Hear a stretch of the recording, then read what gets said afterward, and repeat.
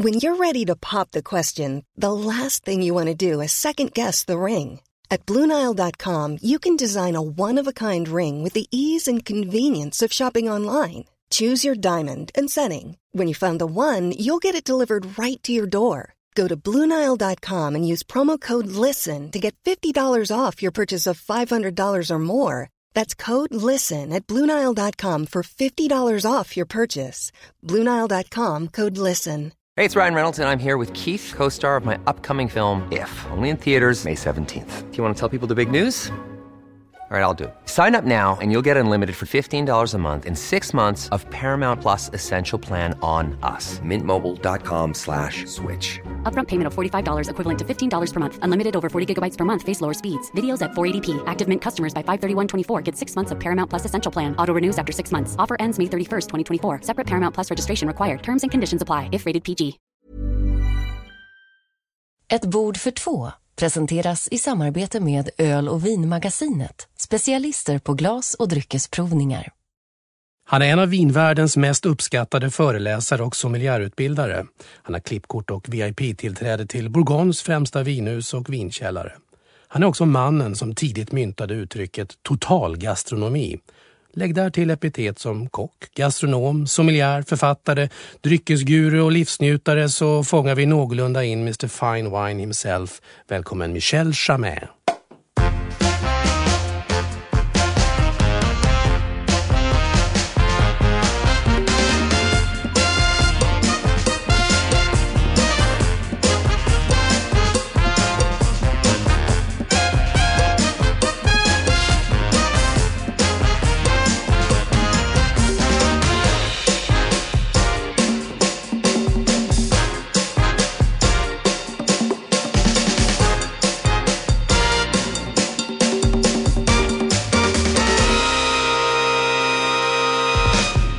Du lyssnar på Ett bord för två, en podcast ifrån vinguiden.com. Och som sagt, dagens gäst Michel Chamet, välkommen.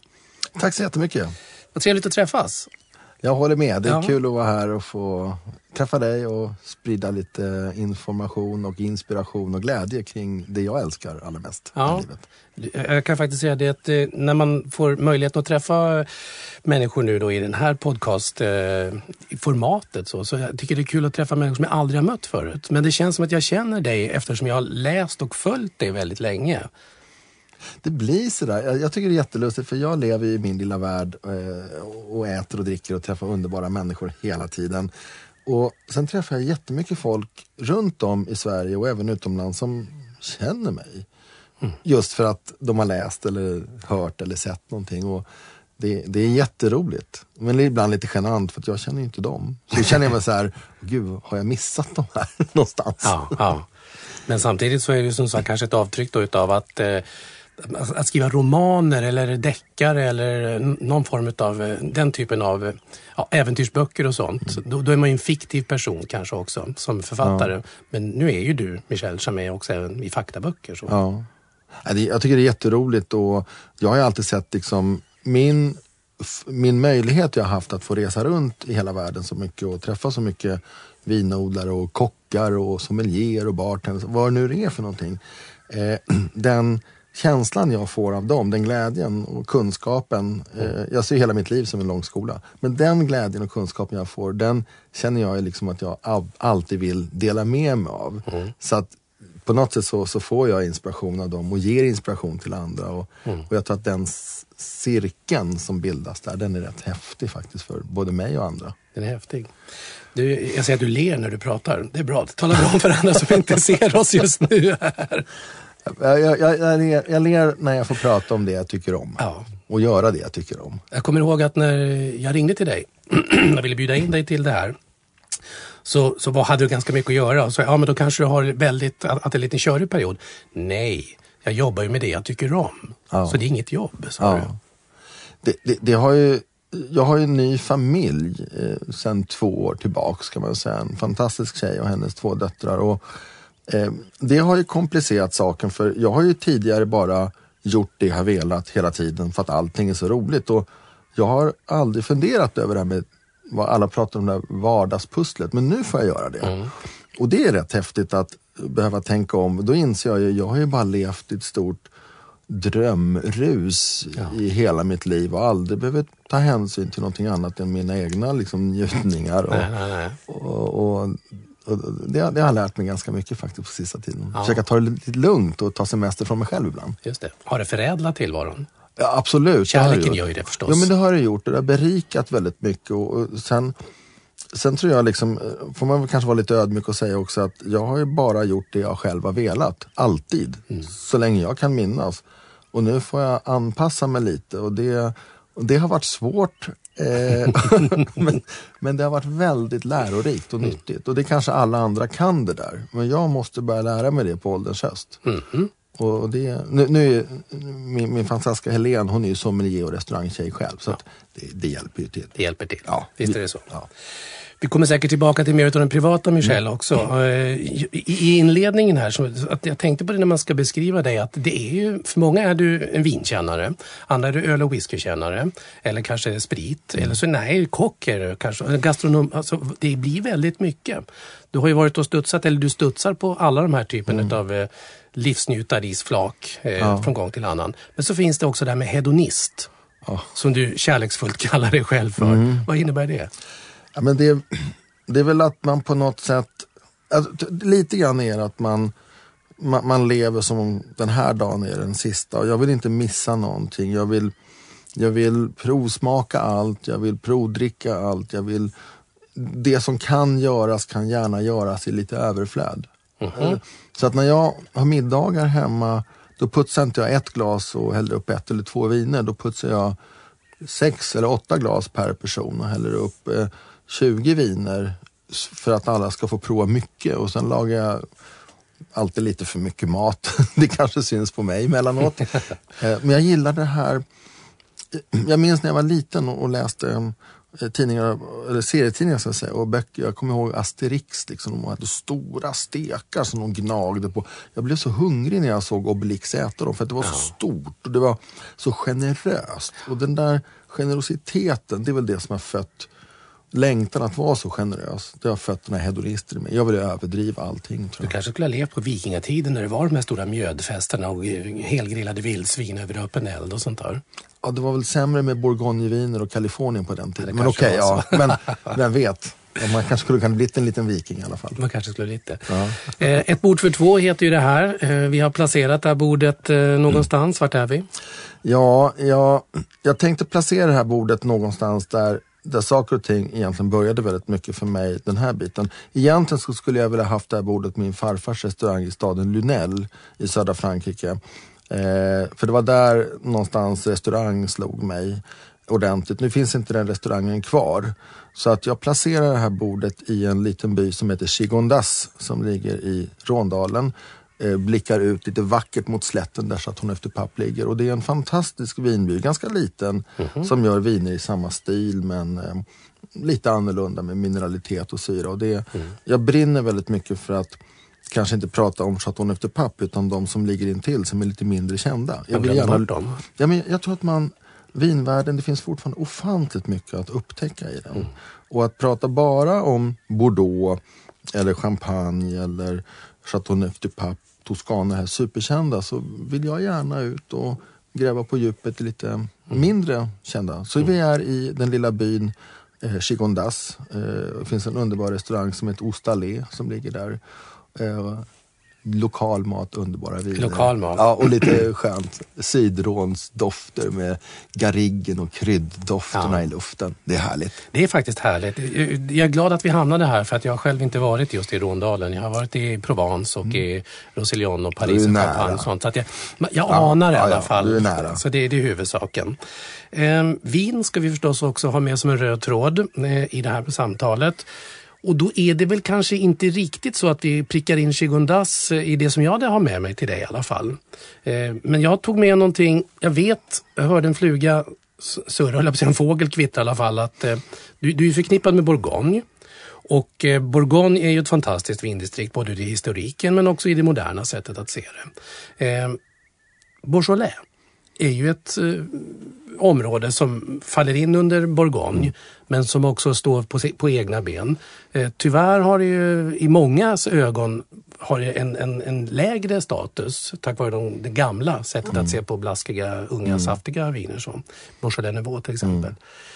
Men jag vet ju att du har botaniserat och grottat lite grann under sommaren mer, så du ska gärna få berätta mer om Beaujolais för mig. För att jag hittade det här vinet som jag provsmakade bara så här, by the way. Domaine La Bruyère, du får pardon my French som man säger. Le Clos Moulin var 2011. Ett Beaujolais Cru. Vad trevligt. Jag har inte besökt den egendomen och jag har inte provat det förut, men det är ju en av...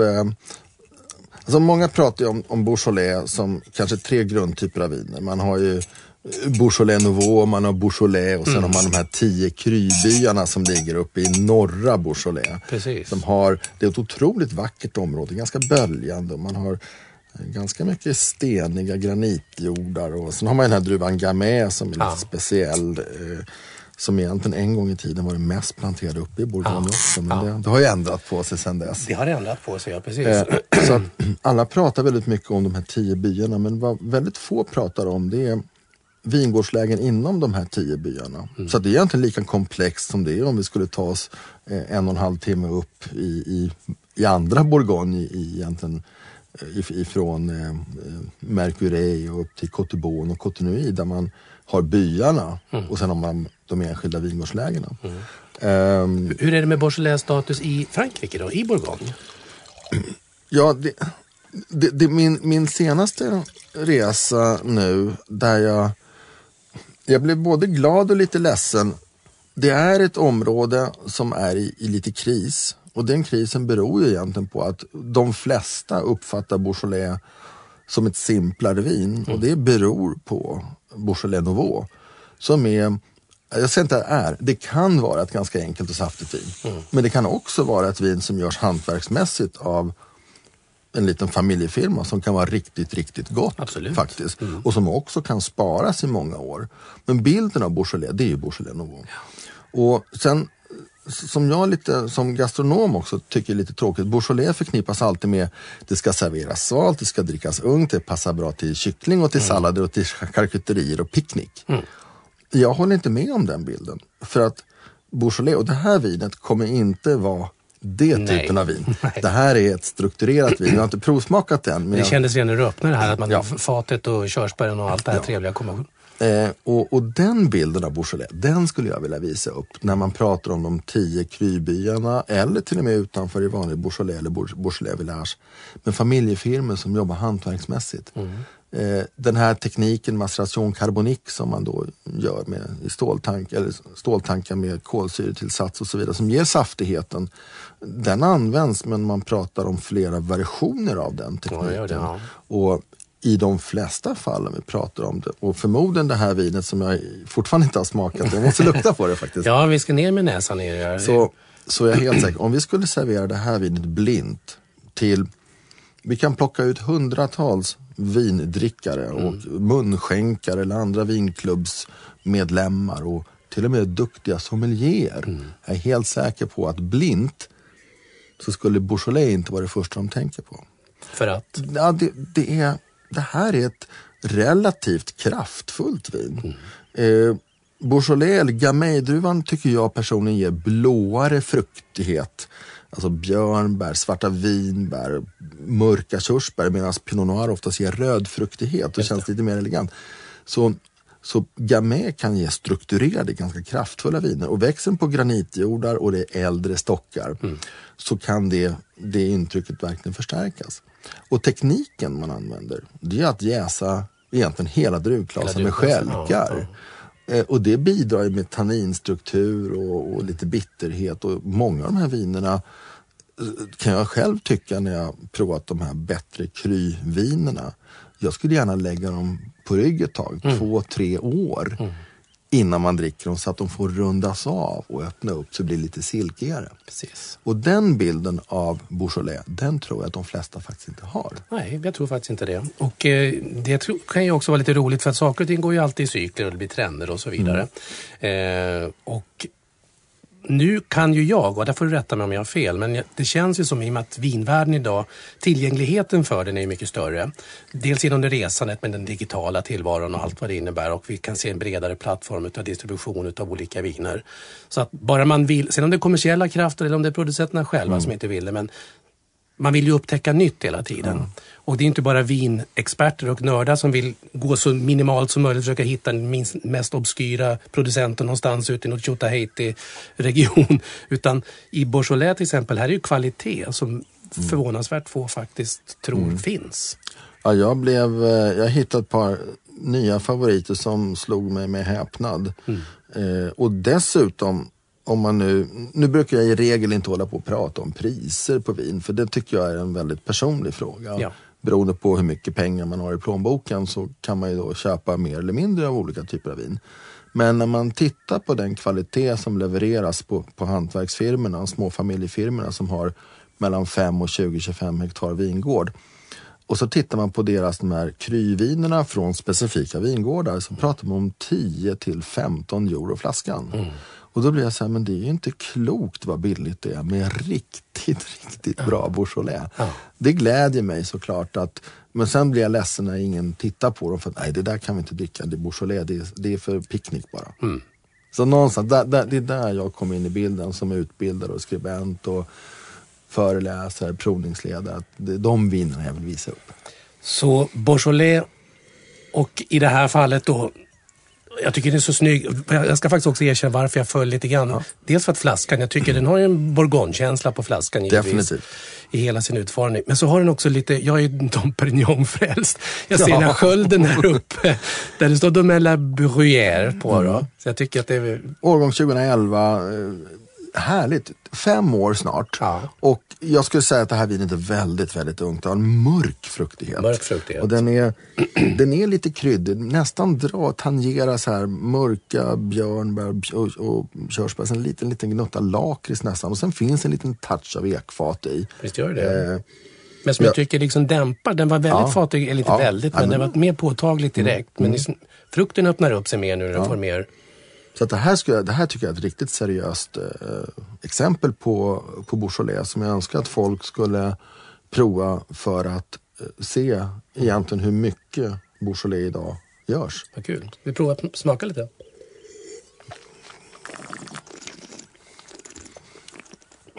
Återigen, jag tror fortfarande inte den vanliga konsumenten skulle säga att det smakar känslan av Beaujolais här, men det här är... Det har en livlighet, syra, mineralitet. Och sen den här härliga mörka frukten. Och den är ganska len. Men det finns ett litet grepp, en liten bitterhet från skälkarna och lite grann tanninstruktur som fortfarande vittnar om att den här 5-åringen är ung. Ja, den är det. Och så, som jag brukar säga, helt plötsligt smakar det lite järn och blod i munnen någonstans på slutet. Som går över lite charkkänsla nästan. Jag hade inte... Det lilla jag kan om Beaujolais, så hade jag fått den här som du säger blint, så hade jag absolut inte varit där och snuddat i den. Jag tyckte det var jättegott vin och så kul att få prova det. Jag har som sagt inte provat den från den här domänen förut och jättekul. Vad skulle vi äta till en sån här då, tycker du? Som gastronom? Ja, vi skippar det här som skulle stå på baksidetiketten. Passar jättebra till sallad och picknick och charkuterier. Vi struntar i det. Ja. För det här är ett potent vin. Jag brukar säga att det spelar ingen roll om det är fisk eller kött eller fågel egentligen. Man måste bygga fundamentet i mat. Det är textur, alltså rikedom kan man säga. En fet gräddsås eller mandelpotatspuré, det är en textur. Och det ser jag gärna finns i många maträtter. För det brukar runda av den här lilla bitterheten och lite grann av... Nu är det inte så mycket tanniner men det fångar upp dem och gör helkänslan ännu lenare. Jag skulle gärna gå åt lite mörkare maträtter. Det här är för mig kanske inte ett sommarvin. Det kommer nu till viltköttet. Vildan, kantareller. Kanske vi kommer in längre in på hösten och får mer svamp och rotsaker. Men smakrik mat. Ja. Så att det här är ett vin som jag skulle servera på samma sätt som en kanske mer kalifornisk Pinot Noir eller till och med en Coturon. Och det skulle nog förvåna folk. Kul. Jag kan berätta, jag provade det här hemma. Och jag kan berätta på känsla plockade upp det. Då blev det svärmors kalvstek med gräddsås och hasselbackspotatis. Gud vilken underbar klassiker. Ja, på tal om klassiker, ja. Och den är lite bortglömd, åtminstone hemma i vårat kök. Men jag tyckte det precis som du säger, det fångade upp det feta och liksom det lite rostade i och fatet fick möjligheten. Men fruktigheten, eftersom ju mer det står i glaset så öppnar det upp sig till en helt annan kamrat också, känner jag. Jättetrevligt. Jättetrevligt så. Michel, måste ändå göra lite grann utav en tillbakablick på det som är du, för att du har hållit på så länge med både att skriva böcker och vara föreläsare och är ju då förespråkare för hela den här gastronomidelen i Sverige. Så du föreläser dels för Restaurangakademin men också uppe i Grythyttan. Gastronomi idag, är det för alla? Jag skulle nog säga att det är det. Jag kan vara ganska kaxig och stöddig och säga att det finns 2 typer av människor. Då tänker inte jag på ung, gammal, man, kvinna, olika raser och religioner och sånt där. Utan det finns en typ av människa som använder munnen som en lastbrygga, skeppar in grejer där, mal på och sen ner i magen. Och sen finns det den andra typen av människor som skickar upp njutningen i näsa och i hjärna och funderar vad det smakar och tänker till lite grann extra. Och den typen av människa, den har nog blivit vanligare idag. Vi har fått restaurangkultur som en slags standard. När jag var liten så jag tror att en svensk gick ut 1,2 gånger om året på restaurang. Idag går en svensk ut, framförallt i storstäderna går man ut hela tiden. Och vi har fått en fantastisk restaurangkultur och det har nog bidragit till att vi blir nyfikna på att smaka. Vi har också sett hur exempelvis alla kocktävlingar och kockprogram har skapat kanske en större nyfikenhet kring mat, och sen har det ungefär 5 år efter att en restaurang lyckas med någonting så börjar livsmedelsindustrin titta på det. Och till slut så landar det här i våra matdiskar. Så att jag tror nog generellt sett att även om det fortfarande finns kvar de här som bara lassar in grejer i munnen och sväljer, så finns det fortfarande fler människor som intresserar sig för vad mat är, och både hälsomässigt och smakmässigt och ursprungsmässigt och till vad ska jag äta och dricka de här sakerna. Att vara intresserad är ju en sak, men att också göra det här är en annan. Och svensken är ju rent generellt sådan att vi köper väldigt mycket inredningsböcker, vi läser alla möjliga former av inredningsmagasin, vi köper kokböcker och alla såna här, allt som ska inspirera oss. Men sen så visar det sig att när man gör en undersökning så är det nästan bara 5-7% som överhuvudtaget gör någonting ur de här böckerna och så. Så att det här med gastronomin, att vi är intresserade, vi ser kockprogram och vi följer mer och mer av olika bloggar och så vidare. Innebär det också att vi blir bättre på att göra det här och förstå det? Oj, det är lite svårt. Alltså, det var någon som sa någon gång att kokböcker det är som pornografi. Man tittar på det, blir upphetsad och sen när man kommer hem och äter sin fryspyttipanna så smakar den lite godare. Och det ligger väl någonting i det där att vi köper väldigt mycket kök och alla ska ha värsta knivarna hemma och man ska ha fina vinglas och man ska köpa det och det som är trendigt och i ropet. Och i själva verket så kanske, just när det gäller kokböcker, jag tror inte att folk verkligen lagar mat från dem. Jag kan bara gå tillbaka till mig själv. Jag tror fortfarande att vår kokbok kommer vara den ledande kokboken om 25 år. Ja. Men för den lagar man ifrån. Medan jag köper ju själv kokböcker, sen tittar i dem, så inspireras jag. Och sen kanske får en annan idé baserat på det jag har sett. Just det. Lite grann kanske som heminredningstidningar. Man tittar på det och får en idé. Och sen går man hem och gör någonting baserat på den idén kanske. Jag vet. Du är ju kock från början. Det var ju där det började med alltihopa. Utvecklades vinintresset som ett resultat av kockgrunden? Eller? Det kom ganska tidigt, vinintresset, och jag vet, Gud förbjude, att min mamma köpte ut vin till mig när jag var 18 för att jag skulle ha en liten vinkällare. Sådär. Det var något med hormonerna där, man skulle ha en vinkällare. Jag tittade i systemkatalogen och det där vill jag ha, det vill jag ha. Det riktiga djuplodade vinintresset, det kommer definitivt av restaurang, det gjorde det. För att när jag stod som ung kock i köket så trodde jag att maten var allting. Jag fick för mig det. Men när man upptäcker liksom att servitörerna sprang med flaskor och gästen skulle ha det, de hade olika glas. Jag kände mig så okunnig. Och det där störde mig. Så att jag var ju tvungen att på något sätt börja provsmaka vin. Jag var tvungen att... När är vi nu på 80-talet nu? Eller? Ja, då är vi... Jag tror att jag gick ut restaurangskolan 82. Ja. Och det är de åren, 83, 84, 85 där som det här börjar ske. Liksom, att jag upptäcker att det finns ett liv utanför köket också. För att sitta gäster och dricka vin där. Och att mat och vin hörde ihop. Ja, och även måste jag säga att det pratades inte så på något speciellt initierat sätt om det så som jag minns det. Och dessutom vi hade bara en leverantör av vin och det var Systembolaget. Och det var ganska begränsat sortiment ända fram till 95. Men ändå så fann jag att jag kände att jag måste ju lära mig det här. Och det var inte så mycket man kunde göra annat än att titta i Systembolagets katalog. Och internet fanns såklart inte, vintidningar fanns inte, vinböcker knappt. Och de som fanns, de har jag kvar, de skrattar jag ganska mycket åt idag. Som till exempel en vinbok där det står att länderna kring Medelhavet och så första listar man Österrike. Och det är väl bra gjort. Ja, det är ett av de få länder som inte har så mycket hav i Europa. Vilken karta har de tittat i? Nej, så jag gick ju med i munskänkarna. Tog på mig kostym för jag trodde det var väldigt allvarligt det här med vinprovning. Så att det var där någonstans jag började i slutet på 80-talet ordentligt att gräva ner mig i vin. Och det var svårt på den tiden. Du nämnde det här med internet och man kan ha bloggar. Och idag är det så otroligt mycket lättare att få tillgång till kunskap, men det är mycket svårare att sålla bland den. Och den är mycket, mycket mer. Och den är mycket, mycket mer. Oj. Och slutar aldrig. Och du bidrar ju till den idag också genom att du arbetar inom den här som både författare och skribent och krönikör och så. Precis. Du, om vi tittar på din roll som sommelierutbildare också då. För att det är vilket vi har touchat här nu. Att intresset och statusen för kockar, inte minst svenska kockar, kvinnor och män har ju blivit otroligt populär. Så den har höjt så avsevärt. Och man kan kommersialisera på det onekligen väldigt bra.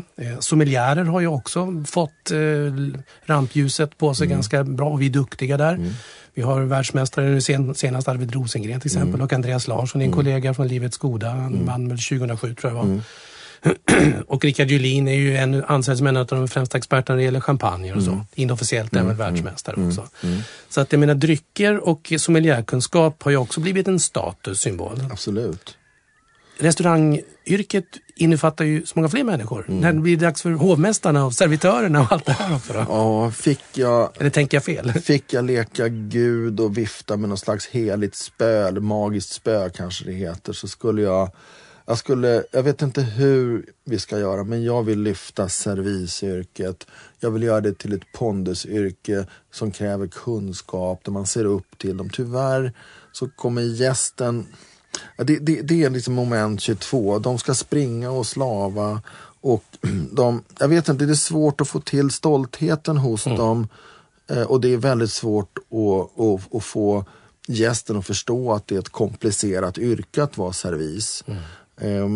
Men jag skulle önska att hovmästare, det är ett fruktansvärt svårt jobb att vara. Och vara en bra servis och kunna mat och dryck och service och lite olika språk och timing och kommunicera med kockar och med, alltså helt ärligt, gäster på restaurang kan vara de mest odrägliga människor som finns på jordens yta. Verkligen. Och det ska man också hantera. Så jag skulle verkligen önska att vi kunde se ett rejält statuslyft hos servisyrket, eller jag kallar dem för servicegivare. Ja. Och vart börjar man då någonstans? Ja, att det är klart att någonstans så måste det börja med ett kunskapslyft. Och problemet i servisyrket tror jag med en kockyrket är att som kock måste du ha utbildning för att kunna få stå på spis. Och du måste ha erfarenhet. Som servis så kan du komma in på mindre ställen med lägre ambitioner och serva, gör ett jättebra jobb. Men du kanske är där bara i 2, 3, 4 år. För det här är en slags motorväg i livet under tiden du studerar. Och så tjänar du lite cash. Ja. Och jag tittar på vad vi har lyckats prestera inom sommelierutbildningarna. Jag har hållit på med det här, det är 18 år nu faktiskt. Det är rätt häftigt för att säga. Jättelycklig över det. Det är att vi ser även servispersonal som går sommelierutbildningar för att få bättre förståelse för sitt jobb och klara av att hantera fler situationer på jobbet. Och det är ju ett steg. Det är jättebra. Och det är väl också bra, för då är det också arbetsgivarna som idag investerar i sin servicepersonal genom att ge den här förkovran och att de investerar och får skapa förhoppningsvis en långsiktig arbetsrelation tillsammans med varandra, inte bara höja statusen på den egna restaurangen. Men generellt sett så vi har ju grava problem med att få personal till restaurangbranschen idag. Ja. Det fattas otroligt mycket kompetent folk och det är underbetalt och sen ska man jobba de här tiderna, kvällar och helger och helgdagar och långa nätter och så vidare. Så att vi måste göra yrket mer attraktivt. Och göra yrket, oavsett om det handlar om fine dining-restauranger med stjärnor eller om det är den lokala pizzerian till exempel. Så. Och det är väl så man också får se att många menar väl kanske då att det är mer status om man är på en mer finare inom citat restaurang kanske också, så där att det någonstans lockar mer. Jag var nere i Råndalen på en av resorna i somras och var på ett kooperativ i Baume de Venise och de har en liten restaurang. Och där var det en fantastisk tjej som serverade. Hon log hela tiden. Hon tog hela matsalen själv, 30-40 gäster. Och det var inga problem. Hon var flink och härlig. Och sen stannade hon upp så här vid gästerna när de kom till bordet och gjorde allting lite långsammare så det skulle vara trevligt och behagligt. Sen sprang hon mellan borden. Ja. Det var en enorm upplevelse och jag hade gärna ryckt tag i henne eller filmat henne om man hade fått göra det. För att visa bara att det finns massor med sådana här härliga människor som man skulle vilja se fler av. I grundkärlek till det hela så fungerar det så. Njutning kring det dukade bordet, min vän. Oj. Vad innebär det för dig? Ja, jag har väl sagt 1000 gånger att det dukade bordet är ett nöjesfält för vuxna och även lite mindre vuxna livsnjutare. Jag älskar det dukade bordet. Jag tänkte på det innan jag träffade Helene att jag skulle köpa ett litet restaurangbord och ha i vardagsrummet med vit duk och fina stolar och allt uppdukat. För att jag tycker att det ser så trevligt ut. Det är en av de vackraste konstverk som finns, ett dukat bord. Sådär. Fullt uppdukat. Ja. Med tända ljus. Ja, som alltid står där som en del i kulissen i väntan på. Ja, men någonstans, för det är vackert. Ja. Och för mig så inbjuder det till vällust och till glädje. Och sen är jag ju väldigt svag för att öppna vin och servera och laga mat. Så fort jag dricker ett gott vin så tänker jag på mat. Och så fort jag äter någonting så vill jag ha något gott att dricka. Och nu åker dina smilband sådär långt upp så att du nästan stoppar i hörlur. Nej, men jag vet inte, det är bara det har varit mitt livs största kärlek liksom, det här dofter, smaker, texturer. Man stoppar in en god bit mat eller god klunk vin i munnen och känner liksom den här känslan av, och så vet man att det ligger så otroligt mycket hantverk bakom, även en perfekt odlad potatis på rätt sätt, skördad vid rätt tillfälle, kokad på rätt sätt eller stekt vad det nu är. Så ligger så pass mycket känsla och kunskap bakom, så när man får den upplevelsen då blir jag oerhört glad. Potatis, mat, jordbruk, vin, jordbruk. Bor en liten lantbrukare inom dig någonstans? Det fåniga är att de som känner mig väldigt väl och varit hemma hos mig, de vet att mina gröna fingrar, de är ganska vissna. Jag är sjukt dålig på att odla. Men nu när jag har blivit lite vuxnare och stadgat mig och sådär, då poppar ju den här drömmen upp att jag vill nog lämna storstan och så vill jag ha en liten täppa på landet och odla mina morötter och sallader och det kanske är ett ålderstecken. Småskaligheten kommer liksom. Jag vet inte, men det finns en romantik, en dröm om att, och jag slarvar mycket med mat för att jag jobbar för mycket, men det finns en romantisk bild av att jag ska odla mycket av det jag äter själv. Ja. Och nu skrattar mina kompisar när de hör det här, men den finns där. Och den kommer kanske en vacker dag poppa ut i något litet grönsaksland på någon ställe som jag äger. Ja. Jag hoppas det. Det vore kul, romantiskt och härligt. Du har ju en blogg och ett forum som heter Café Rotsunda som man kan hitta in via din egen sajt. Så då.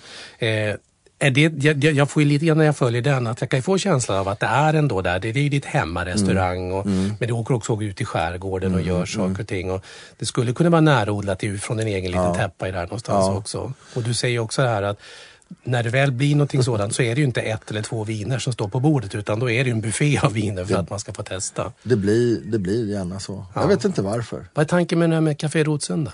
Ja, men när jag lämnade fysiskt sett restauranggolvet sommaren 97, så kände jag, då skulle jag prova på mina vingar och bara leva på min egen firma med utbildningar och provningar. Och det tänkte jag, det där kommer liksom inte gå, jag kommer ju dö. Min högsta önskan var att få istället för brasvideo så ville jag ha en CD-skiva med restaurangskrammel på. För att jag var så livrädd för att det skulle bli tyst i mitt liv. Jag ville ha det här skratt och prat och restaurangsål och kockar och flammande pannor, allt det där va. Så att Café Rotsunda, jag bodde i ett ställe som heter Rotsunda då. Liten lägenhet med ett litet vanligt lägenhetskök. Jag hade en matbord som jag byggde ut till 8 personer. Det var extremt trångt. Och jag bjöd in mina vänner och så blev lite bloggare. Så var någon vinmakare. Och jag hade en massa middagar där. Och det blev lite grann som min lilla teddybjörn på ålderns höst. Att få stå en dag och planera menyn utefter 8 gäster och kanske 20 flaskor vin och göra maträtter som spelade till det, prova idéer. Jag hade varit på någon restaurang, fått en idé, ville prova den, göra om den. Så det blev min lilla studie, min lilla kan man säga, snuttefilt eller verklighetsflykt på något sätt. Och det blev så fruktansvärt uppskattat. Jag skickade alltid ut mejl på den tiden till de som hade varit med. Och sen är jag extremt korkad när det gäller teknik. Välkommen i klubben. Allt som har batterier eller elsladdar ska jag kanske hålla mig undan. Va? Men, så att det var vid något tillfälle jag började titta på massa bloggar, vinbloggar på den tiden. Nu börjar vinbloggarna fejda iväg på något sätt. Va? Men då tänkte jag ska prova på. Och hux flux så hade jag en blogg och sen var det massa folk som tyckte att det var kul. Så la jag ut alla mina middagar på den. Och sen var jag på restauranger och åt härligt. Så det blev på något sätt min livsnjutande, hedonistens gastronomiska dagbok. Och det är inte allt som jag äter och dricker där. Men det är, när det är en härlig middag med många viner och många rätter, då åker jag ut. Eller när jag reser i Chablis eller Beaujolais eller Kalifornien, så ett par dagar där. För att kanske ge lite tips på restaurang och sånt där. Och det som du faktiskt någonstans, jag tror det var där jag läste det i någon där, att tanken med det också är att kunna ge ett avtryck utifrån det du kommer ihåg och den känslan det gav. Inte utifrån den vinjournalistiken, sitta med block och penna och dissekera vad det är man äter. Ja, det är sant, för att jag upplevde det som vinskribent. Som vinutbildare så måste jag vara precis. Jag måste komma med fakta. Det är 12,65 hektar, inte cirka 14. För att det där kollar de upp med en gång med sina iPads och telefoner som, nej det är 12,46 till exempel. Jätteviktigt. Och som vinjournalist så skriver jag någonting och sätter ett poäng på. Och sen blir jag ansvarig för det där. Det måste stämma. Det är väldigt noggrant. Jag kan ha en dålig dag på jobbet och bli förtjust i ett vin som kanske inte är så bra. Eller tvärtom, absolut. Men det ska vara ändå precis och trovärdigt. Så dricker man inte vin. Man dricker inte vin blint. Man dricker inte vin baserat på poäng bara. Man dricker vin för att det är härligt. För att man har en underbar människa eller flera människor omkring sig. För att det passar bra till maten. För idag är jag tusan och mig sugen på en Riesling. Då dricker jag det. Även om det kanske borde varit en fattig Chardonnay till den här maten. Och det försöker jag fånga lite grann. Det är inte så noga. Inte så noga. Jag skriver om mina extrema felgissningar på vin. Som när Andreas Larsson hällde upp ett vin. Jag gissar på Loire först och sen gissar på Bra Chablis. Det var en turkisk Chardonnay. Och det skäms jag inte över. För så svårt är det med vin idag. Och verkligen. Men det är ju lite grann inne på det också när man är då en ansänd skribent och författare och någonstans också ett språkrör för att kunna mycket om vin. Och kan man dessutom då få skriva mycket om vin och för ansedda magasin och sånt som du också gör, så höjs ju också lite grann, jag ska inte säga statusen höjs givetvis. Och någonstans så blir det du säger en sanning. Men det behöver ju inte innebära att det är en sanning onekligen. För att det är fortfarande en fråga om tycke och smak. Och att det vore ju fullständigt förment att tro att man kommer kunna allt och allting och sätta allt och allting. Det går ju inte. Men den här lilla ursäkta uttrycket nu, ankdammen-syndromet som ändå finns. Ja. Att oavsett om man är sportjournalist eller vinjournalist, så brukar, ju högre upp man kommer så vill ju folk gärna vara där och peta. Mom deserves the best, and there's no better place to shop for Mother's Day than Whole Foods Market. They're your destination for unbeatable savings, from premium gifts to show-stopping flowers and irresistible desserts. Start by saving 33% with Prime on all body care and candles. Then get a 15-stem bunch of tulips for just $9.99 each with Prime. Round out Mom's menu with festive rosé, irresistible berry chantilly cake, and more special treats. Come celebrate Mother's Day at Whole Foods Market. Hiring for your small business? If you're not looking for professionals on LinkedIn, you're looking in the wrong place. That's like looking for your car keys in a fish tank. LinkedIn helps you hire professionals you can't find anywhere else, even those who aren't actively searching for a new job but might be open to the perfect role. In a given month, over 70% of LinkedIn users don't even visit other leading job sites. So start looking in the right place. With LinkedIn, you can hire professionals like a professional. Post your free job on linkedin.com/people today. Hey, it's Ryan Reynolds, and I'm here with Keith, co-star of my upcoming film, If, only in theaters May 17th. Do you want to tell people the big news? All right, I'll do it. Sign up now and you'll get unlimited for $15 a month and 6 months of Paramount Plus Essential Plan on us. MintMobile.com/switch. Upfront payment of $45 equivalent to $15 per month. Unlimited over 40 gigabytes per month. Face lower speeds. Videos at 480p. Active Mint customers by 531.24 get 6 months of Paramount Plus Essential Plan. Auto renews after 6 months. Offer ends May 31st, 2024. Separate Paramount Plus registration required. Terms and conditions apply if rated PG. Du har fel. Ja, men det får man höra ibland. Och i början var jag nog kanske lite mer känslig för det där och tyckte att det var ledsamt att de inte... Eller att det kanske ibland bara missade och så skämde man för det. Eller, men jag var lite ledsamt att de skulle klaga hela tiden. Jag försöker göra någonting för att sprida glädje. Det är inte så att jag skriver någon sanning när jag skriver vad jag tycker om ett vin. Utan jag skriver en personlig uppfattning om det.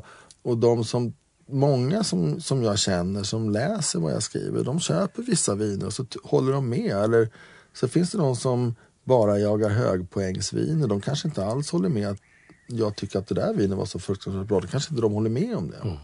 Så att samtidigt göra den här knasiga bloggen Café Rotsunda, det har varit ett sätt för mig att hålla mig ganska mycket på mattan i mitt eget jag, bland mina vänner och min egen njutning. Och jag skriver högt och lågt. Oftast är det extremt fantastiska viner. Men det är det den sanna Michel Charmaine? Ja, det är dessvärre det. Dessvärre? Ja, det blir fruktansvärt dyrbart. Det var så du menade.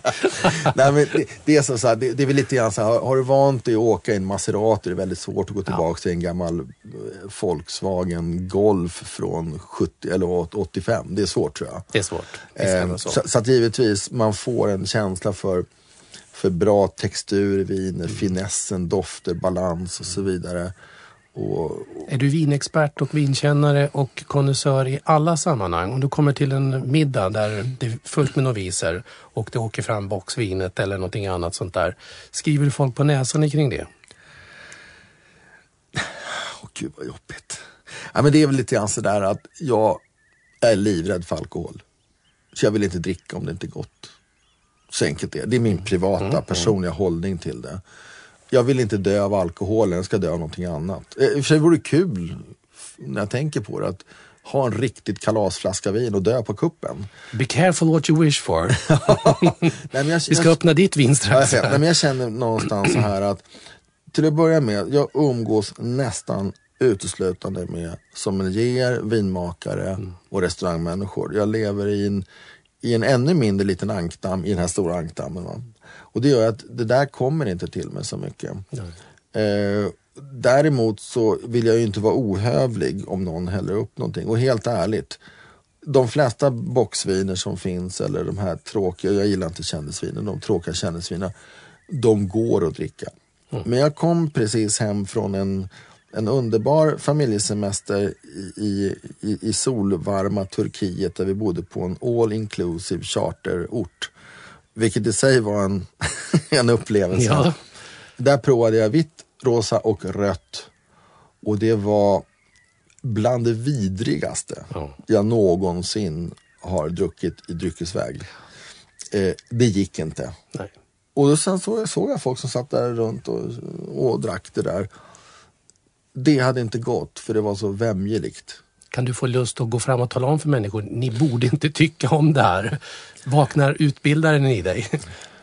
Jag har under stundom tidigare varit lite så, och jag har bestämt mig för att inte vara dum mot människor. Jag känner ingen glädje i det, men däremot så skulle jag, kanske inte på en turistort, men om det är kul att se sommelierstudenterna vecka 1 och se samma studenter vecka sist. Just det. Och se den resa de har gjort på ett år. De tycker inte att de första vinerna de provar kanske var så fantastiska längre. Nej. Men det är en liten gradskillnad snarare. Och mycket kan ju också handla väldigt mycket om sammanhanget. Personer när man är tillsammans med platser när man är på, då kan ett billigt enkelt vin plötsligt bli fasen så mycket bättre än ett superprestigevin. Jag minns en resa jag gjorde till Australien, det var påsken 2004.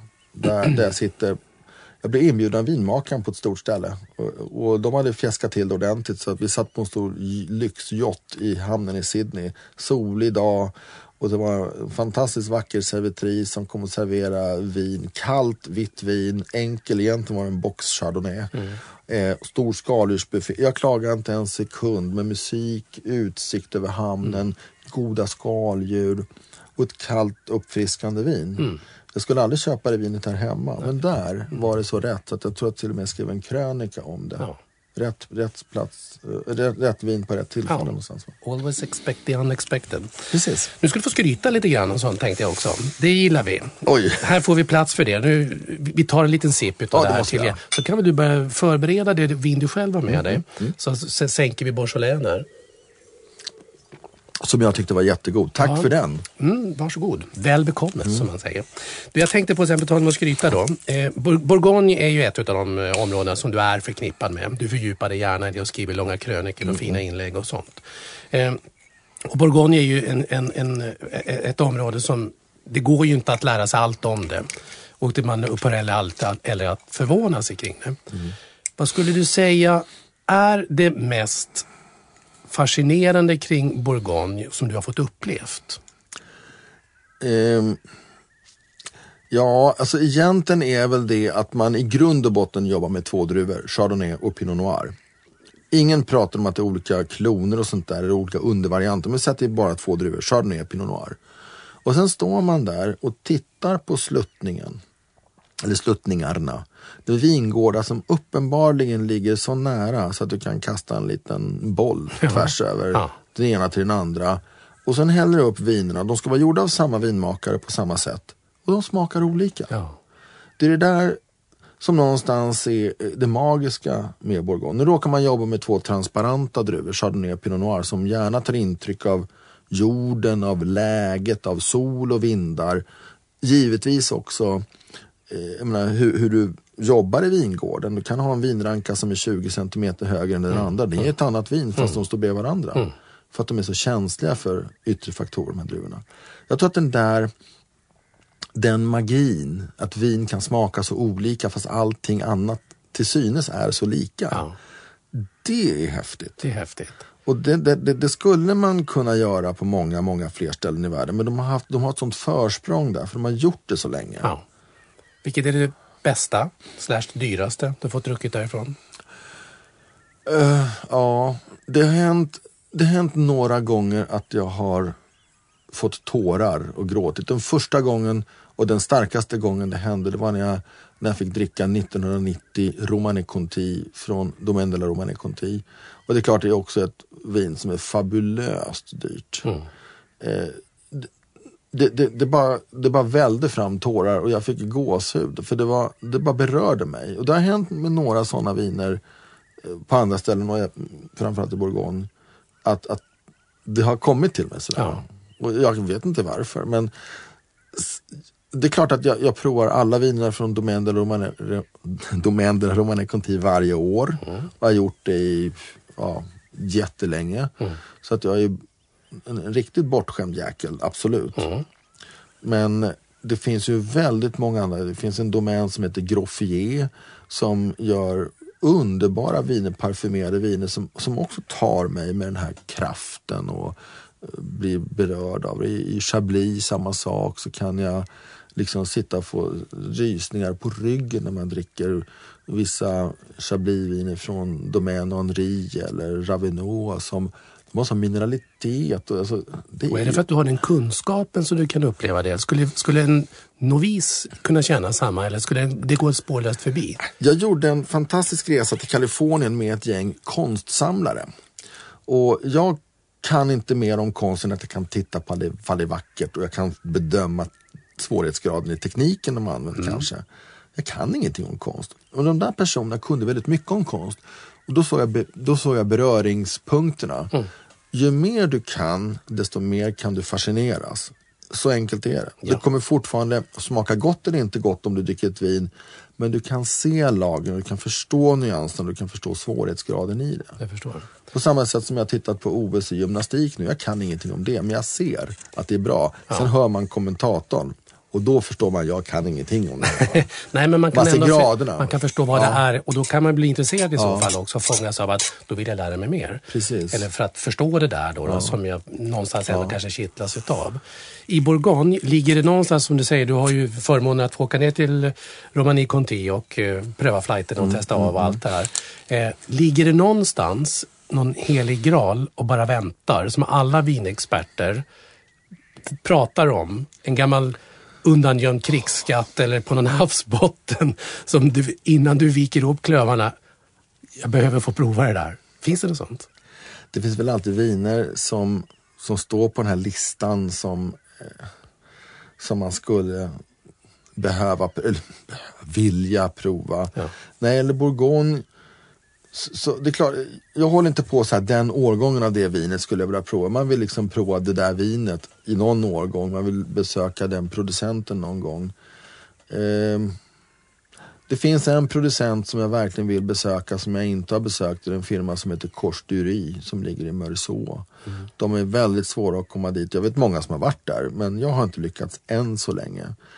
Det är väl en sån där som står på min lilla lista och så. Så det finns vissa nycklar du inte får? Jo, men det finns det. Ja. Alltså så är det. Det finns ett vineri i Kalifornien som jag i 10 års tid har försökt komma in på. De svarar inte. Jag har varit och knackat på dörren. Men så är det. Och det är klart att så kommer nog kanske alltid vara. Det är klart att jag som både skribent och som sommelier, utbildare och i branschen och hållit på länge. Det är faktiskt ett keyword. Det gör ju att det öppnas så otroligt mycket dörrar. Ja. Och det får man vara väldigt tacksam för. Ja, för det gör ju mitt jobb så att säga lite lättare. Ja. Innan vi lämnar Bourgogne och går över till ditt trevliga vin som avrundning sen då. Och skulle jag vilja, för egen del, som med min sommelierutbildning som jag gjorde för 2 år sedan, det gav mig ju en annan resa in i vinets värld och jag är jättetacksam för. Så att precis som du säger, dag 1 till det att examen kom, oj då. Ja. Jag trodde till exempel att Chardonnay var ett distrikt, kan jag säga. På den nivån började jag. Ja, det är bra, för att det är en by i Mâconnais som heter Chardonnay. Det var inte så hardcore. Nej, okay. Utan jag trodde faktiskt att det var så. För att jag hade druckit vin, men aldrig förstått vin. Men när jag hyrde hus på av en vinbonde i Roussillon först, att man kanske skulle lära sig något om det här. Så jag förstår ju det där. Men jag tänkte på Bourgogne då, för där är jag ju verkligen novis. Men jag kan förstå storheten i det och jag fascineras utav det. Men det är fortfarande väldigt rörigt att guida sig igenom det här. Så att jag är inte någon sann Pinot Noir pinuppa som jag skulle vilja vara. Men hur ska man kunna, jag tänker, finns det några bra insteg för att gå rakt på de här bjässarna med Romanée-Conti och Claude Bouchot och allt det? Finns det bra instegs Bourgogne för att förstå storheten där borta? Ja, det är klart, Pinot Noir är en sån känsliduva för var den växer, hur man gör vin. Så den kommer ju kunna te sig väldigt olika.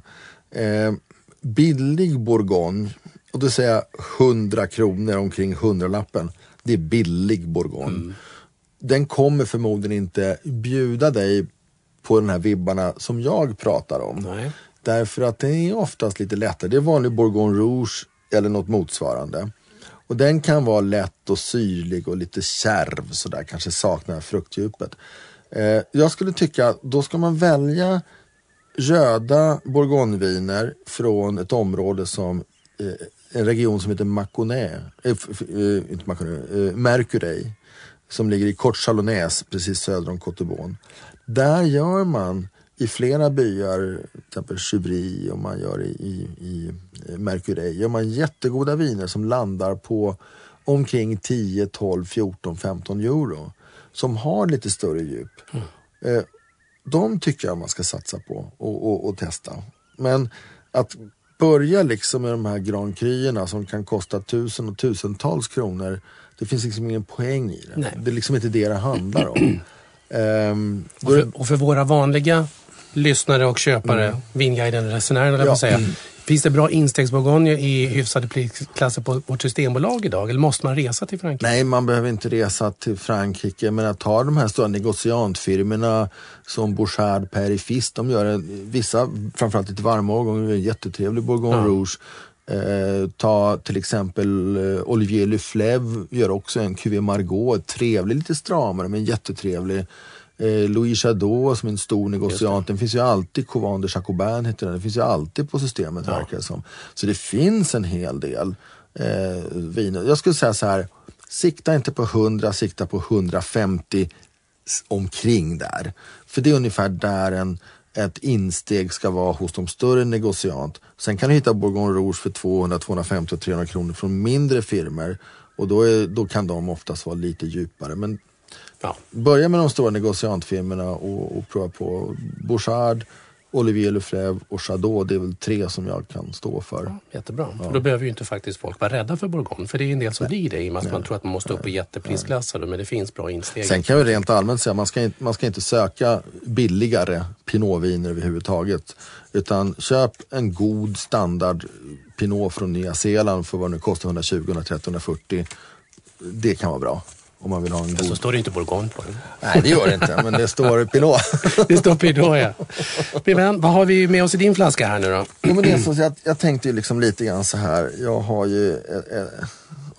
en kossa har väl 4 magar, det har väl jag kanske också. Men jag har 4 hjärtan. 4 hjärtan. Och ett hjärta är definitivt amerikanskt.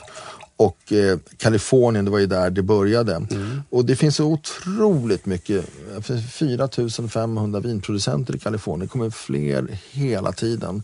Och det kan vara ett lite komplicerat område. Det här gamla klassiska Kalifornien, det har börjat ersättas också, eller kompletteras ska jag säga, av väldigt mycket nya producenter. Så det här är en väldigt ny producent som gör sitt första vin här 2012. Och det är en firma som ligger i Sonoma County. Man skulle kunna välja Napa Valley för det är som det mest kända. Men det är bara 3,5% av hela Kaliforniens produktion. Ja. Så jag valde Sonoma som jag tycker är ett större område. Fler klimatzoner. Det är ett område där vinerna kostar betydligt mindre än Napa. Det är fortfarande amerikanska viner. De kan kosta en hel del. Ja. Och det här vinet heter Acaibo. Och det roliga med det här, det kommer från en egendom som heter Trinity Estate. Eller Trinity Estate. Och när jag besökte dem så insåg jag liksom varför vinerna är så eleganta. Det här är Bordeaux-familjen Lurton. Jag känner igen efternamnet. I 3 generationer. Men de har tagits över hit. Jag tror att det var pappa Lurton i den här grenen av familjen jobbade 1952 i Kalifornien som ett träningsår eller praktikår och blev så förtjust så att när han drog sig tillbaka och lämnade de här 9 slotten till sina barn i Bordeaux, då åkte han över till Kalifornien så kunde han inte låta bli att köpa en vingård. Och den ligger i Chalk Hill i Sonoma, väldigt bergesluttande vingård och de har naturligtvis anammat Bordeaux-filosofin här. Så att det är gjort med kaliforniska druvor och kalifornisk sol men med känslan av att det ska vara lite mer elegant. Och den kombinationen tycker jag är fantastisk i Kalifornien. Och det visar också vart Kalifornien är på väg. Bort från det här stora, kraftiga, fatiga, höga alkohol och söt frukt till någonting som är ett mellanting mellan Kalifornien och klassisk Bordeaux. Så det här är ett vin som ligger ungefär på 55, den heter Acaibo, det är 2012. Det är helt nytt, finns i Sverige hos en importör som tog in det här för några månader, ett halvår sedan kanske. Spännande. Och det är familjen Gonzague och Claire Lurton som gör vinet. Ja. Så det är ungefär 55% Merlot och resten Cabernet Sauvignon. Sen är det lite annan Bordeaux-druva i också. Och vet du vad som står på här bak? Det ska jag inte skriva dig på näsan. Det står faktiskt 1% Cabernet Franc. 1% Cabernet Franc, precis. Den är jätteviktig. Ja. Jag tycker det är lika roligt varje gång det står att det är 1% av någonting. Då undrar man, vart känner vi den? Ja, den känner man nog inte, men den fanns väl, den var bra det fatet kanske. Det var bra det det kan vara så. Ja, men det är faktiskt ganska intressant, för att många gånger så står det just det där att det blir 1% av någonting. Ja. Kan det verkligen vara så att den procenten gör någon skillnad på ett vin? Ibland kan det göra det, för jag har gjort mycket blending sessions där man har 15 olika basviner och sen så provar man hit och dit och sen så just kanske Cabernet Franc kan lyfta en liten parfym eller Petit Syrah kan ge lite kryddighet och strävhet. Och jag har gjort mycket sådana här rånblends med vinmakaren i Råndalen. Då helt plötsligt 1% extra av Mourvèdre gör skillnaden. Ja, det gör det. Så att det är lite grann som färg kanske, eller om man mixar ljud eller någonting så kan det kanske göra någon liten skillnad. Ja, jag tänkte i vitt så Viognier kan ju skicka iväg ett vitt vin är plötsligt bara med lika procent. Så att det är klart, en Bordeaux hade varit lite stramare i munnen. Den hade varit förmodligen kanske liten gnutta mer kafferostad i fat eller någonting med ett vaniljigt fat. Här har vi en frukt som fortfarande är solmättad och lite söt och som lägger sig utanför där. Men det är fortfarande ett elegant vin. Väldigt vackert och ljuvlig doft. Jag kommer ihåg när jag började med kaliforniska viner för 25 år sedan. Det var innan den här boomen kom när vinerna var så här jättekraftiga och Robert Parker hade slagit igenom som vinskribent och vinerna skulle vara jättestora, sötfruktiga fat. Då var det väldigt mycket åt det här hållet till. Sen levde jag igenom den här, kan man säga, trenden med too much of everything. Och jag tyckte om den till och med. Ja. Idag när jag tittar tillbaks på den smaken jag hade i slutet på 90-talet och början på 2000-talet så håller jag inte med om den längre. Det här mer eleganta, det står jag mycket mer för. Och är det för att smaklökar och sånt har förändrats i åldrandet och med kunnandet och sånt? Eller är det bara att det är så?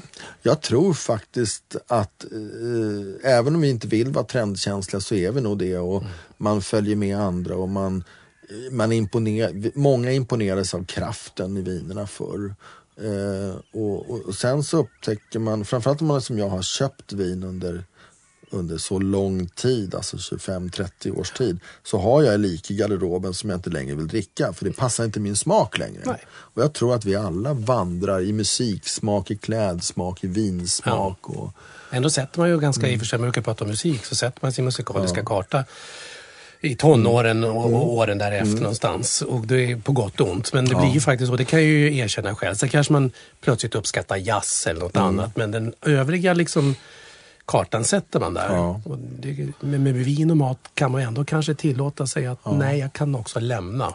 Det tror jag att man gör. Jag menar, vi äter mer sushi än flygande Jakob idag till exempel. Och det finns väl en anledning till det. Det finns en anledning till det, ja. Visst är det så. Jag är helt övertygad om att vi människor utvecklar vår smak. Och jag försöker bidra till det genom att väcka nyfikenhet kring vissa byar i Råndalen som inte är omtalade, eller vissa områden i Bourgogne som inte är det. Jag har en ambition att försöka förändra synen på Beaujolais. Jag har alltid haft en ambition att öka intresset för Kalifornien. Och när jag började resa där för ungefär 20 år sedan så var jag nästan ensam svensk som reste dit hela tiden. Ja. Idag så är det som att åka pendeltåg till Kalifornien. Det är jättemycket svenskar som åker dit och det är jätteroligt. Vad kan vi förvänta oss av Kalifornien i framtiden? Du har flaggat lite för att man går ner i styrka vad gäller alkoholen. Man får lite mer finare, det ska inte vara pang på rödbetan viner. Vad tror du att det ligger i pipen? För de är ju duktiga på att, som typiskt USA är också, att men då ska vi allt av allting. Vi ska ha alla druvor som finns här, så testar man från Gewürztraminer till de klassiska stora internationella. Det är klart att ett sånt vinland som Kalifornien behöver tid på sig att mogna. Det är fortfarande ett relativt nytt vinland, även om man har gjort vin där i långt över 100 år. Det som jag ser som en trend, eller som en kanske mognad nu, det är väl att om typ 90% av allt vin var Cabernet, Merlot, Zinfandel, Chardonnay, Sauvignon Blanc förut, så ser jag liksom en större spridning på att man faktiskt vågar gå ifrån det där gamla klassiska eller typiska och sen hitta bättre uttryck i olika typer av viner. Och en sån, om en liten trend jag ser, det är att man börjar göra vin lite mer klassiska, alltså riktigt gammaldags kaliforniska vinstilar med blandade druvor. För fram till först vinlusen i slutet på 1800-talet och sen förbudstiden 1920-33 så var nästan alla viner blandade. Precis. Så man kallar det för field blends, att man samplanterade druvor och sånt där. Och det finns en liten sån trend att bevara de här gamla vingårdarna, till och med plantera nya sådana. Men framförallt så ska jag säga att trenden är att låta marken och druvan tala mer än vad vinmakaren gör. Och vinmakaren var absolut mest högljudd under 90-talet och början på 2000-talet. Så nu kommer vi se hur det finns mer finess i vinerna, och det här som jag pratade om med Bourgogne, att intilliggande vingårdar vinifierade på samma sätt kommer smaka lite olika. Det kommer vi se lite mer. Och är det också ett resultat av den amerikanska vinmakarkunskapen, eller är det för att stora europeiska vinmakare var där och på något sätt färgat av sig? Det är en bra kombination. Det är väldigt mycket duktiga fransmän i Napa Valley och Sonoma. Det här är ett exempel på bra Bordeaux-firma. Ja. Det ser vi i Oregon, vi ser i Washington också. Ja. Så att vi inspireras, amerikaner inspireras väldigt, väldigt mycket av Bourgogne och Bordeaux och Toscana. Även om de där i Europa, eller här i Europa, inte säger att de inspireras, så finns det saker de inspireras av jänkarna också. Jag tänkte säga, de måste ju erkänna det någonstans. Tekniskt sett, ja. Du, tiden rinner ju iväg här, det är så trevligt, och jag vet ju att du har ju faktiskt andra saker som du ska iväg på, men innan vi gör det så är vi då på lite sniff och snurr, som det så vackert heter. Och det är ju då här att har du otur så får det bli doftprov. Aj då. Ja, och det är inte att sätta dig på pottkanten i någonting här, för det är roligt. Det är inte, ja, det kan vara kul. Jag åkte dit igår på det med sommelierna på Winery Hotel där jag håller på att jobba lite grann. De tryckte dit mig lite grann. Och det är alltid nyttigt. Faktiskt. Annars blir man alldeles för dryg, säger de. Ja. Nu är det här artificiella doftprover dock, så att vi ska väl ta dem kanske med en nypa salt. Men ändå, i sommelierutbildning kan det ju vara ganska intressant.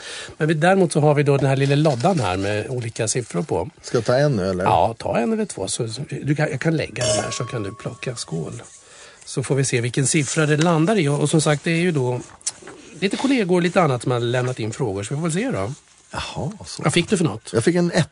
1? Jag börjar från toppen, vet du, jämt. Som jag har tänkt, liksom, kan ingen ta den där någon gång, men då kommer jag nämna den själv. Men för jag tycker det är lite roligt, vi är ju nästan årskamrater, du och jag då.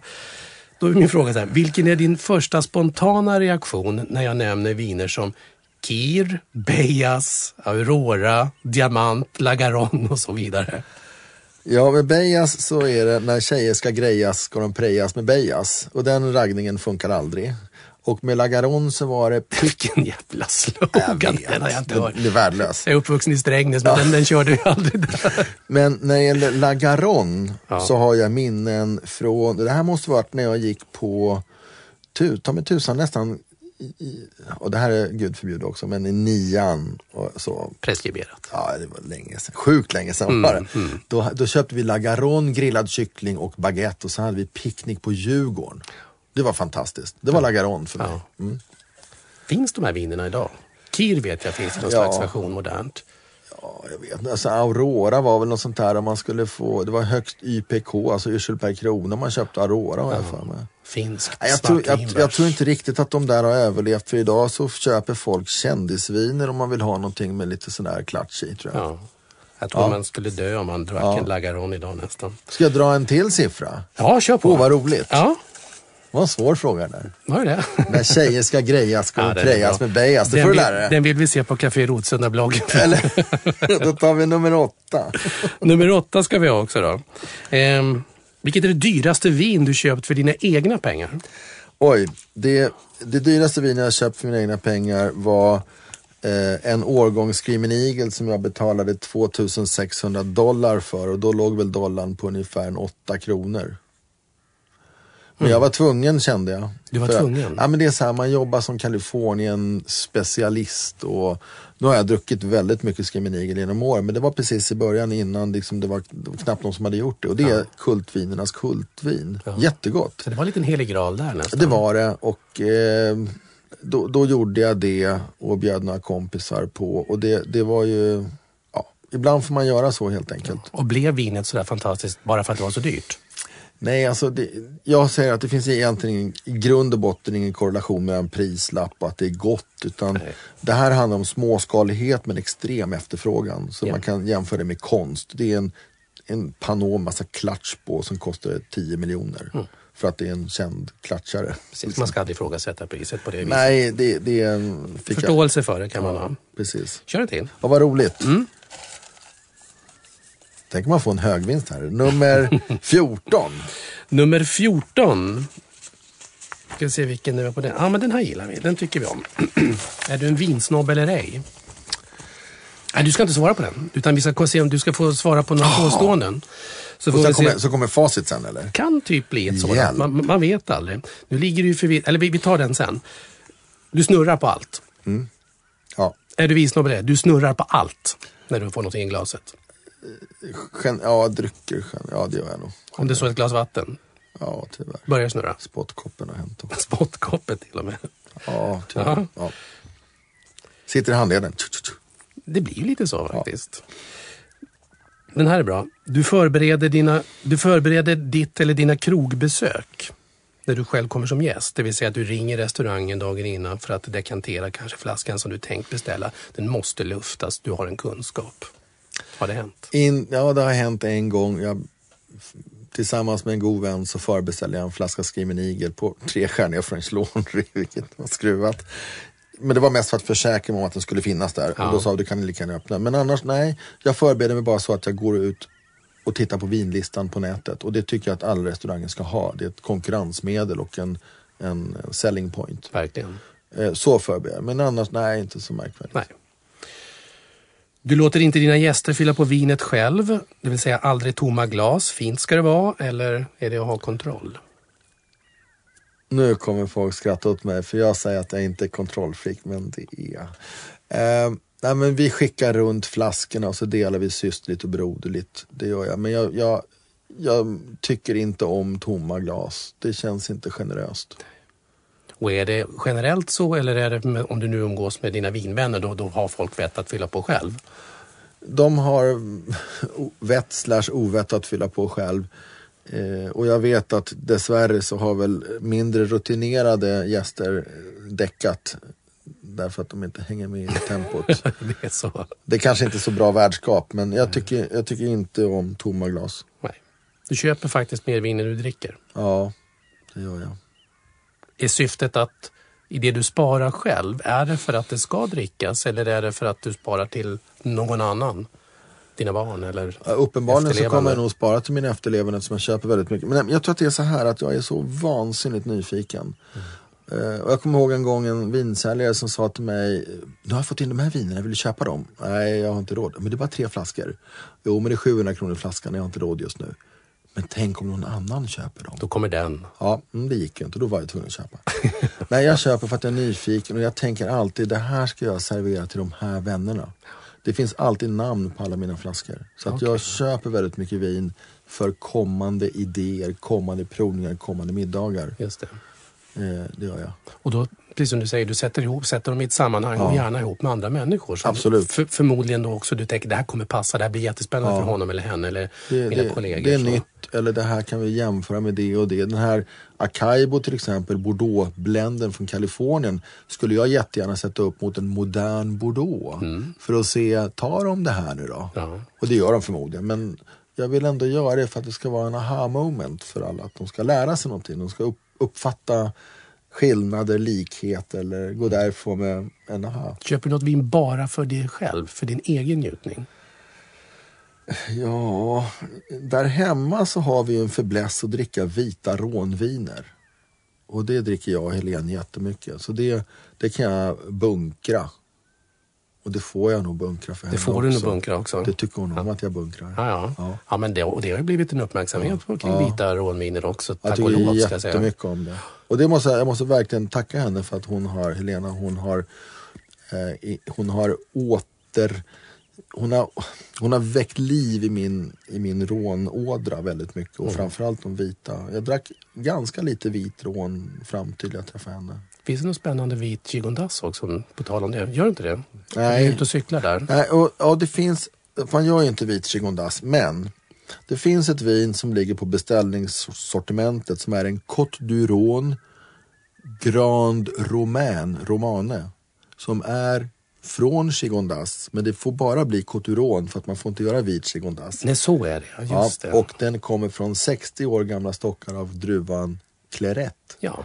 Och den kostar de kostar 129 på beställningssortimentet och är nästan larvigt billigt. Ja. Så den Côte du Rhône Grand Romane från firman Pierre Amadieu, det tycker jag är fantastiskt. Jag tror det var den jag tänkte på, för det var just Clairette jag var ute efter. Så att... Och det kan man klunka i sig. Ja, då beställer vi den. Det gör vi. Sista där för att se om det nu verkligen är det så här. Ja.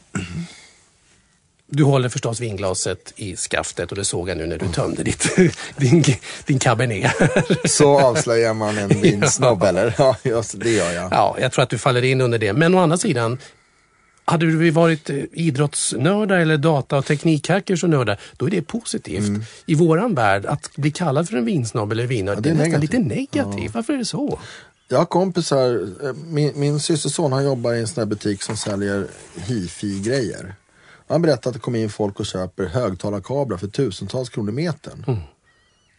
Ja, men bara för att vi dricker exklusiva eller fina viner, vi har en historia att berätta om dem, vi älskar dem och vi köper fina vinglas, vi tempererar och vi gör allt det här lullullet runt omkring och sen håller vi, som du sa, i kälkan.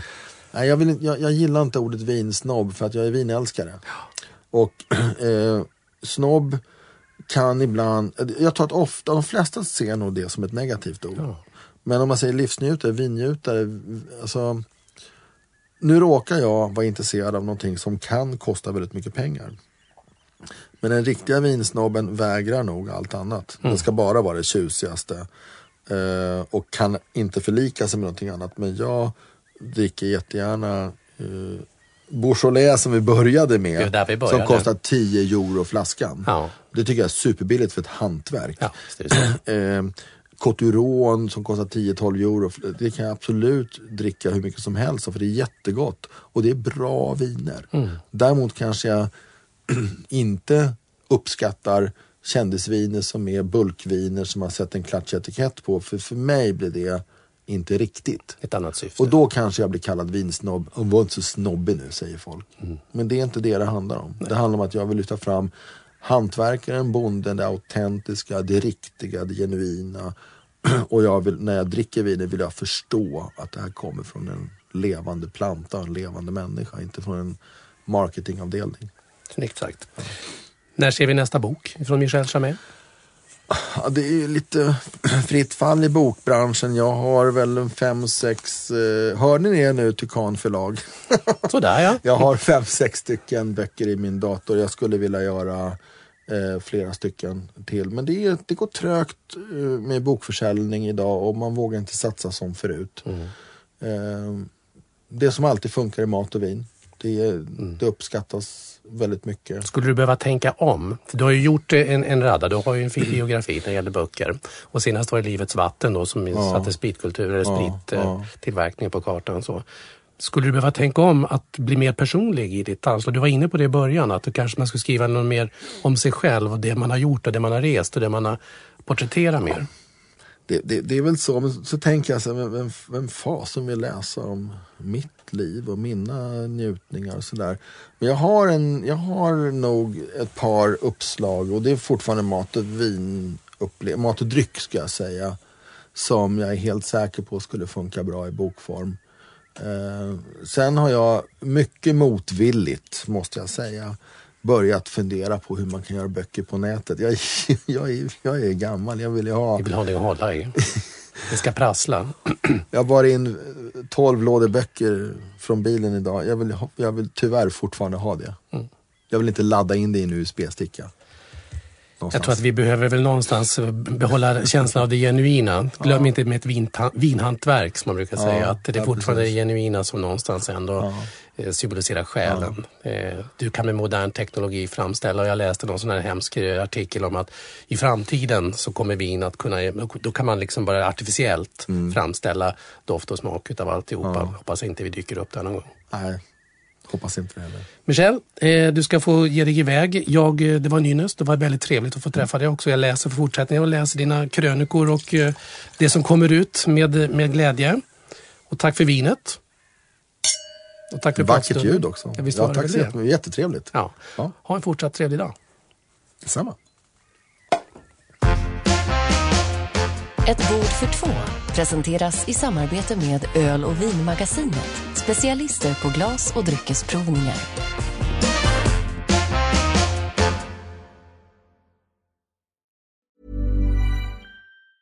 Planning for your next trip? Elevate your travel style with Quince. Quince has all the jet-setting essentials you'll want for your next getaway, like European linen, premium luggage options, buttery soft Italian leather bags, and so much more. And is all priced at 50 to 80% less than similar brands. Plus, Quince only works with factories that use safe and ethical manufacturing practices. Pack your bags with high-quality essentials you'll be wearing for vacations to come with Quince. Go to quince.com/pack for free shipping and 365-day returns. Imagine the softest sheets you've ever felt. Now imagine them getting even softer over time. That's what you'll feel with Boll & Branch's organic cotton sheets. In a recent customer survey, 96% replied that Boll & Branch sheets get softer with every wash. Start getting your best night's sleep in these sheets that get softer and softer for years to come. Try their sheets with a 30-night guarantee. Plus, get 15% off your first order at bollandbranch.com. Code BUTTERY. Exclusions apply. See site for details.